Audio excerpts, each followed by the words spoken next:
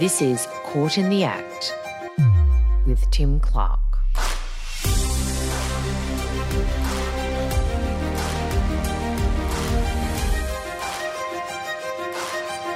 Welcome back. There are plenty of fish in the sea, or so the saying goes. There is even a dating app called Plenty of Fish. But looking for love online can also, occasionally, be a terrifying and dangerous experience. Just ask one of the 18 Perth women, all victims of campaigns of terror and punishment at the hands of a serial dating app stalker. Adam Rybicki looked like any other young man looking for love on apps like Tinder, Hinge, Bumble, Red Hot Pie, WhatsApp, Snapchat, Instagram and Facebook. Those exchanges began innocently enough, a winky face here, a cheeky comment there. But at the first sign of rejection, the 33-year-old would flip out and start bombarding his matches with more than 100 threatening texts and calls a day. Victims of the self-confessed woman-hater were left shell-shocked and frightened, many with depression and an inability to trust again. And even when he was caught and punished once, Rybicki didn't learn his lesson. In fact, he just learned how to do it all again with a different identity. Joining me this week on Court of the Act is the West Australian's court reporter and one of my very close team members, Sarah Steger, who first broke this story about Rybicki's reign of stalking and terror and ironically has followed him through the courts ever since. Sarah, thanks for being here. Thanks for having me, Tim. So, Sarah, you were the first journalist who revealed this story and unveiled the mask on Adam Rybicki. Can you tell us how it began? Well, typically we, as court reporters, head to the legal precinct in the CBD, but a contact of mine sort of tipped me off that it might be worth heading up to Joondalup Magistrates Court on July 3 of 2020. So I did. And that's where I first heard Adam Rybicki's name. And as the charges were read out, frankly, I was pretty shocked. It's not every day you have that amount of offences. They were all stalking and threat and assault charges, all against him. And I take it you can see his face on the video because he was in custody at that point. He didn't look like what you would think in your mind would be, your archetypal stalker. Look, I don't know if I should admit this, but I thought he wasn't that bad looking. I thought that if I ran across him, ran into him on a Tinder app, you might have swiped. I might have swiped until I heard what he'd done to some of these women. But no, he doesn't look like someone who these charges clearly reflect that he is. So we sit in court a lot and we hear a lot of things, and some of them are worse than others, obviously. But this realm of dating apps and the risk that it can pose, particularly to young women, did this case, strike a particular sort of note with you? Yeah, definitely. Just being a woman myself and being a single woman who spends, unfortunately, a lot of her time on dating apps, it immediately struck a chord. And when Rybicki eventually, way down the track, contacted me, he actually targeted me for that particular thing. He stated himself that he felt targeted by me, a woman who was clearly single. So it makes sense. Well, in his head anyway. So, the behaviour that Sarah has just described was eventually described in court as a campaign of terror.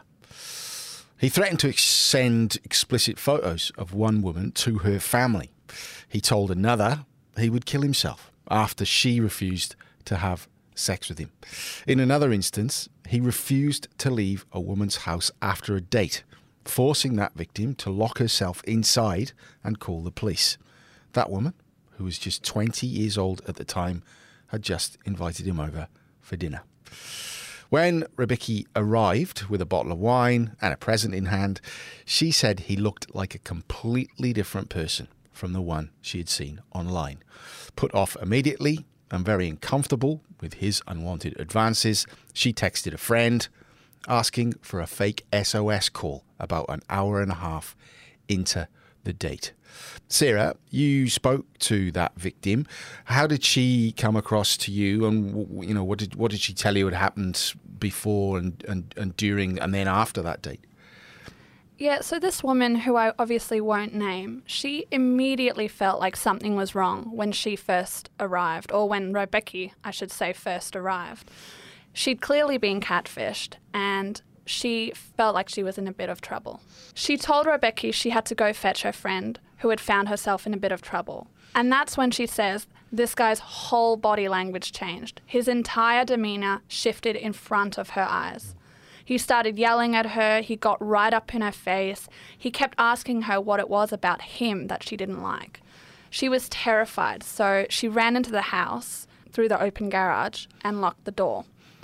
But not even her obvious fear stopped him. In fact, it actually made things worse, because after that, while this poor woman was hiding in her house waiting for help to arrive, Rybicki sent her a barrage of abusive texts. He even turned his caller ID off at one point to repeatedly ring her. And when the police did arrive, a suddenly calm Rybicki told officers it was the woman that was in the wrong, not him. Officers who had access to the list of restraining orders that had been taken out against him in the past for similar behaviour obviously did not believe him. And arguably even more alarming is what came 6 months later, after Rybicki's Bumble account was deleted by the app's creators. This woman told me that after months of hearing nothing from him, thinking she was finally safe, he unleashed another onslaught from a number of new email addresses and social media accounts in which he shamed her, insulted her, and dehumanized her. And it got so bad that she actually deleted all of her socials and didn't dare go back on them for a whole year.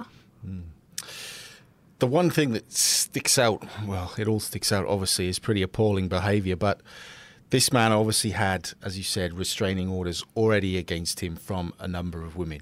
And that issue has been raised again and again over recent times about young women possibly being able to search or find out about these court orders before they enter into a relationship. Obviously, that law isn't in place at the moment, but it would seem to me on this reading that law would have certainly helped these women in this case.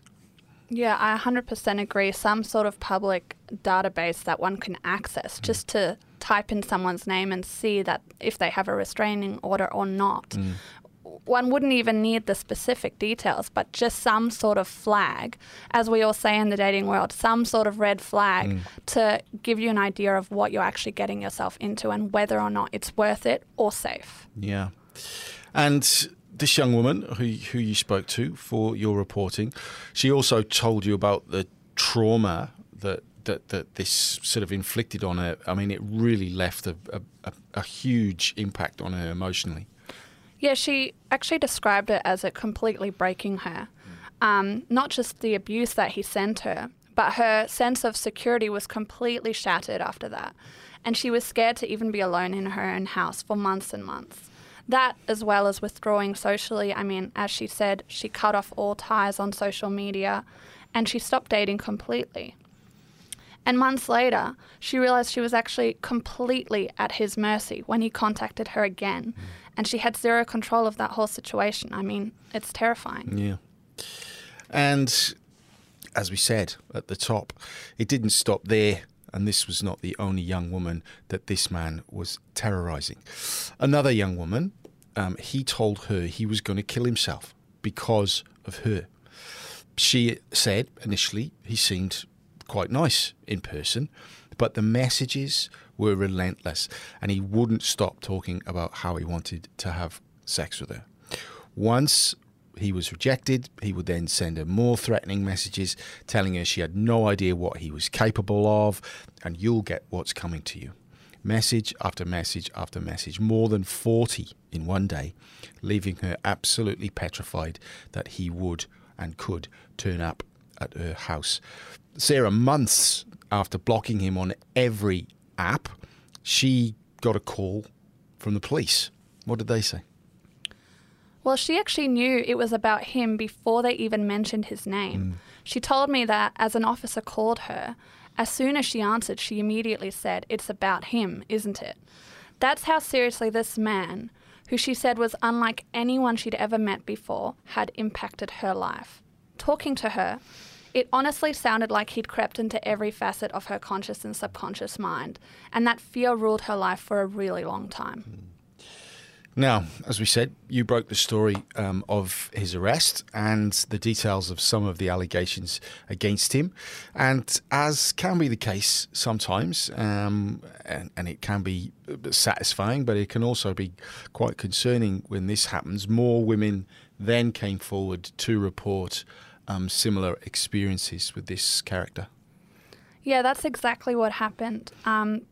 I think it was 3 to 5 different women came forward after the West broke this story.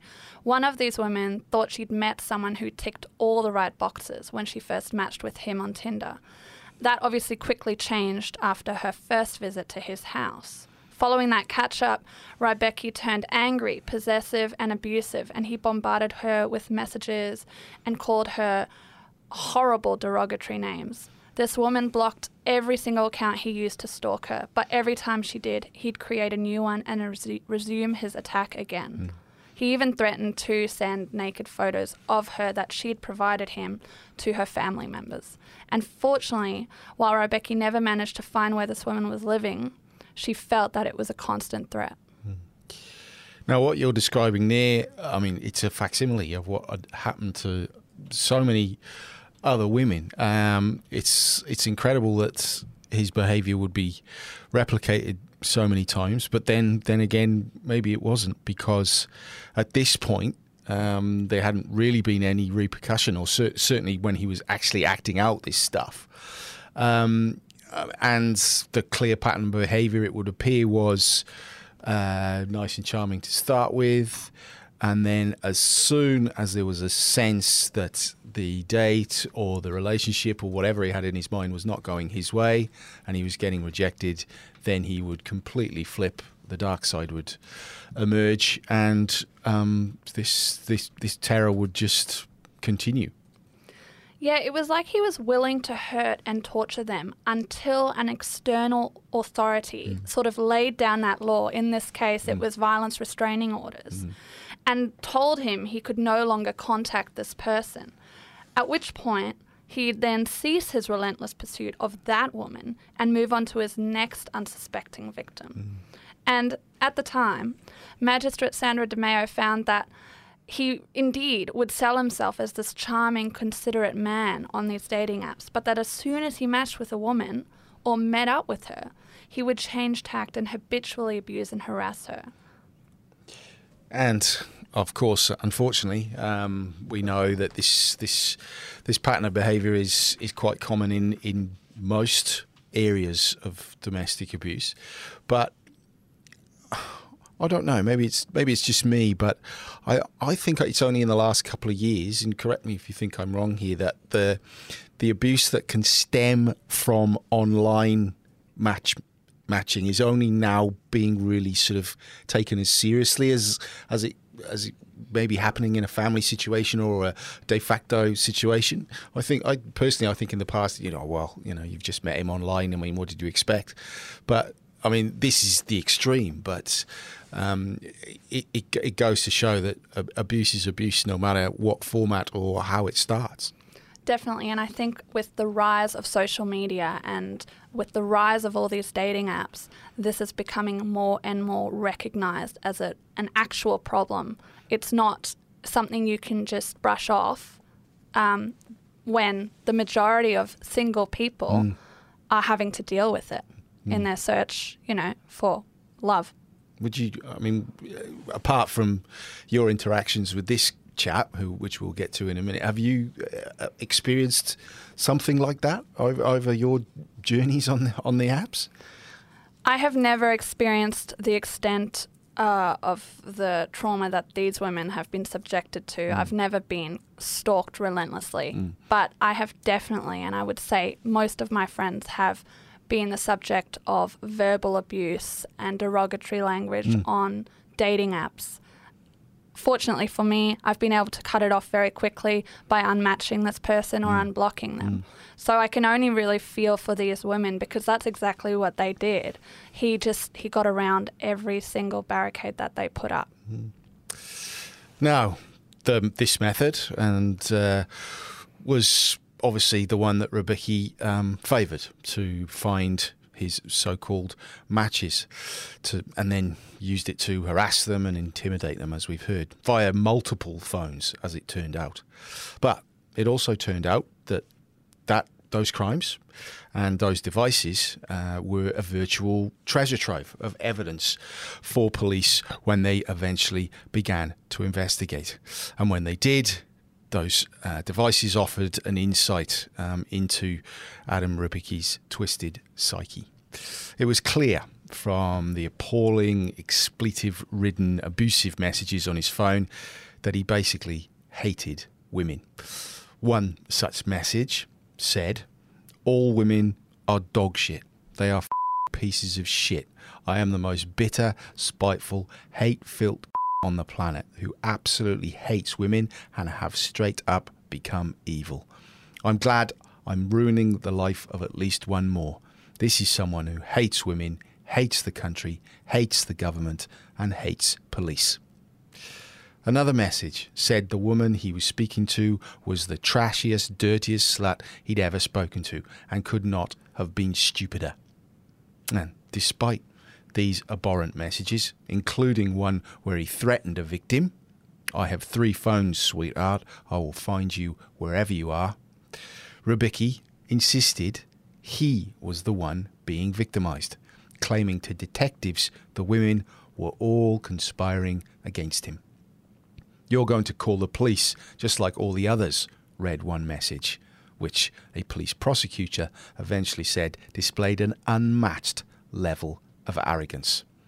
She also said that until his eventual arrest in June 2020, Rybicki had seen himself as untouchable, despite his lawyer claiming he didn't know what he was doing was illegal.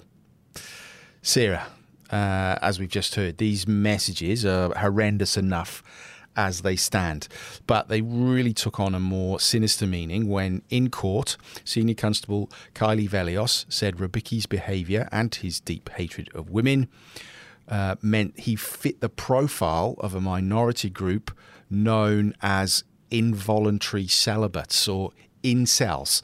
Tell us a little bit about that. Well, that's exactly right. His use of derogatory language mirrors the way incels refer to women. The incel movement, in essence, rejects women's freedom and genuinely believes that all females are shallow, vain, cruel creatures. It's a subculture that thrives off toxic misogyny and male supremacy and prides itself on hating women. And bizarrely, this hatred is meant to come from this group's self-professed desire for love and sexual fulfillment, but that they believe they cannot attain such a thing because women don't find them physically attractive enough. And even though Rybicki doesn't refer to himself as an incel and doesn't fit all the criteria, he does refer to himself as a man who has become straight up evil and who absolutely hates women. And he admits he can't wait to ruin the life of the next one. Yeah, he sounds like an absolute charmer. And along the way, as you mentioned before, after some of your reporting, he got in touch with you personally. Tell us what happened there, how that happened, and how you felt about it, basically. So the first line of his email to us said that we, the West Australian, had unbelievably picked on him for whatever reason, quotes. And it's pretty obvious the female journalist involved had an invested interest in what I had been doing and a personal agenda against me. I have to admit, when I read this email, I did have a bit of a chuckle. See, now that's interesting in itself, because you listened to what he'd done and how he acted and his skewed world belief, but you saw it and you laughed, because, I mean, some people wouldn't have. He's a narcissist. Yeah. There's no other way to describe it. He's incredibly arrogant, he's narcissistic, and he has no understanding of the true extent of what he's doing. And he has no remorse. He doesn't seem to care. It's all about him. And so when I read this email, yes, I was alarmed, because it does go on for several pages and it names me 4 separate times, which led to us reporting it to police. But the fact he has so little self-awareness, it made me laugh, because I knew that he was never going to stop. I think it's a self-fulfilling prophecy, and he will continue to be convicted for crimes like this. I've got one of the emails here, actually. It says, "My name is Adam, and I'm sure you know who I am. I've been made incredibly infamous due to your publication." As you say, the self-satisfaction, the narcissism sort of drips off even an email, let alone it being written in pen form. So you can just get a flavour there, or in one line of the mindset, but also then of the the internal struggle that this man's having with supposedly being rejected by all these women that are out to get him. Yeah, I mean, his email itself, he says at one point, "I was being a troll, nothing more." He repeatedly claims that this reporting wasn't fair, that the justice wasn't fair. I don't think any of his victims would agree with anything he's writing. Indeed. That email was sent in March 2021. By that time, he had appeared in court several times. In August of 2020, Rybicki's lawyer, David Hockton, argued that his client had not been physically violent towards any of the victims, but he did agree that they would have suffered significant emotional and mental harm. Rybicki himself pleaded with the court, saying prison had been utter hell, and that he would never engage in the behaviour again. Less than 2 months later, he pleaded guilty to 18 stalking charges, included aggravated stalking and stalking with intent to intimidate, along with 4 drugs charges. Another count of aggravated stalking was dropped, and another drug charge was downgraded. During sentencing, Magistrate Sandra DeMeo said Rybicki's relentless pursuit of his victims was extreme.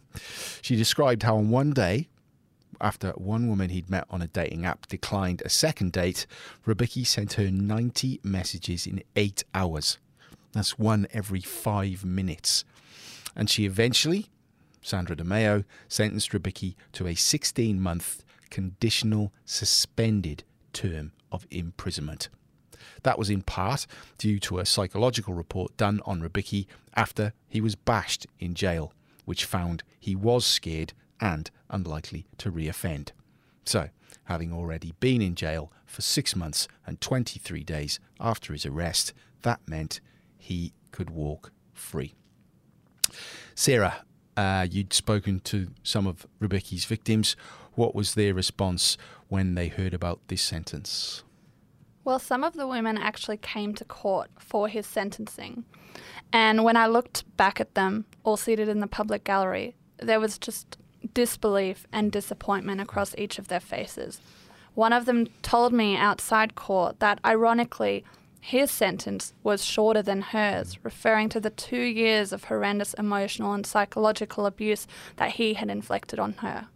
She was one of 5 women who wrote a victim impact statement to the court, which revealed battles with depression, deep-rooted fear, withdrawal from social settings, and a massive hit to their self-worth. And Magistrate DeMeo described the role Rybicki had played in each of their lives as that of the boogeyman.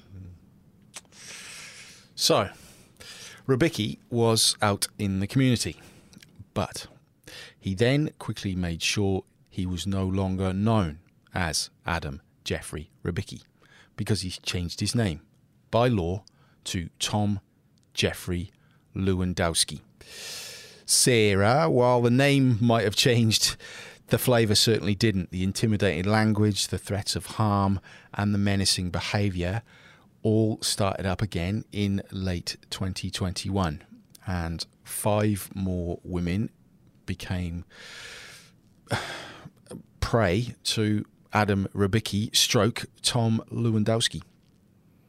I was honestly stunned when I found out that he'd legally changed his name. We found out in the newsroom. And I couldn't believe it. And so quickly as well. He'd clearly done it so that he could go on terrorising women after being released from prison, despite his repeated promises to never do what he'd done again. And he was actually still on a suspended imprisonment order when he found his next victim, meeting with her after matching with her on a dating app.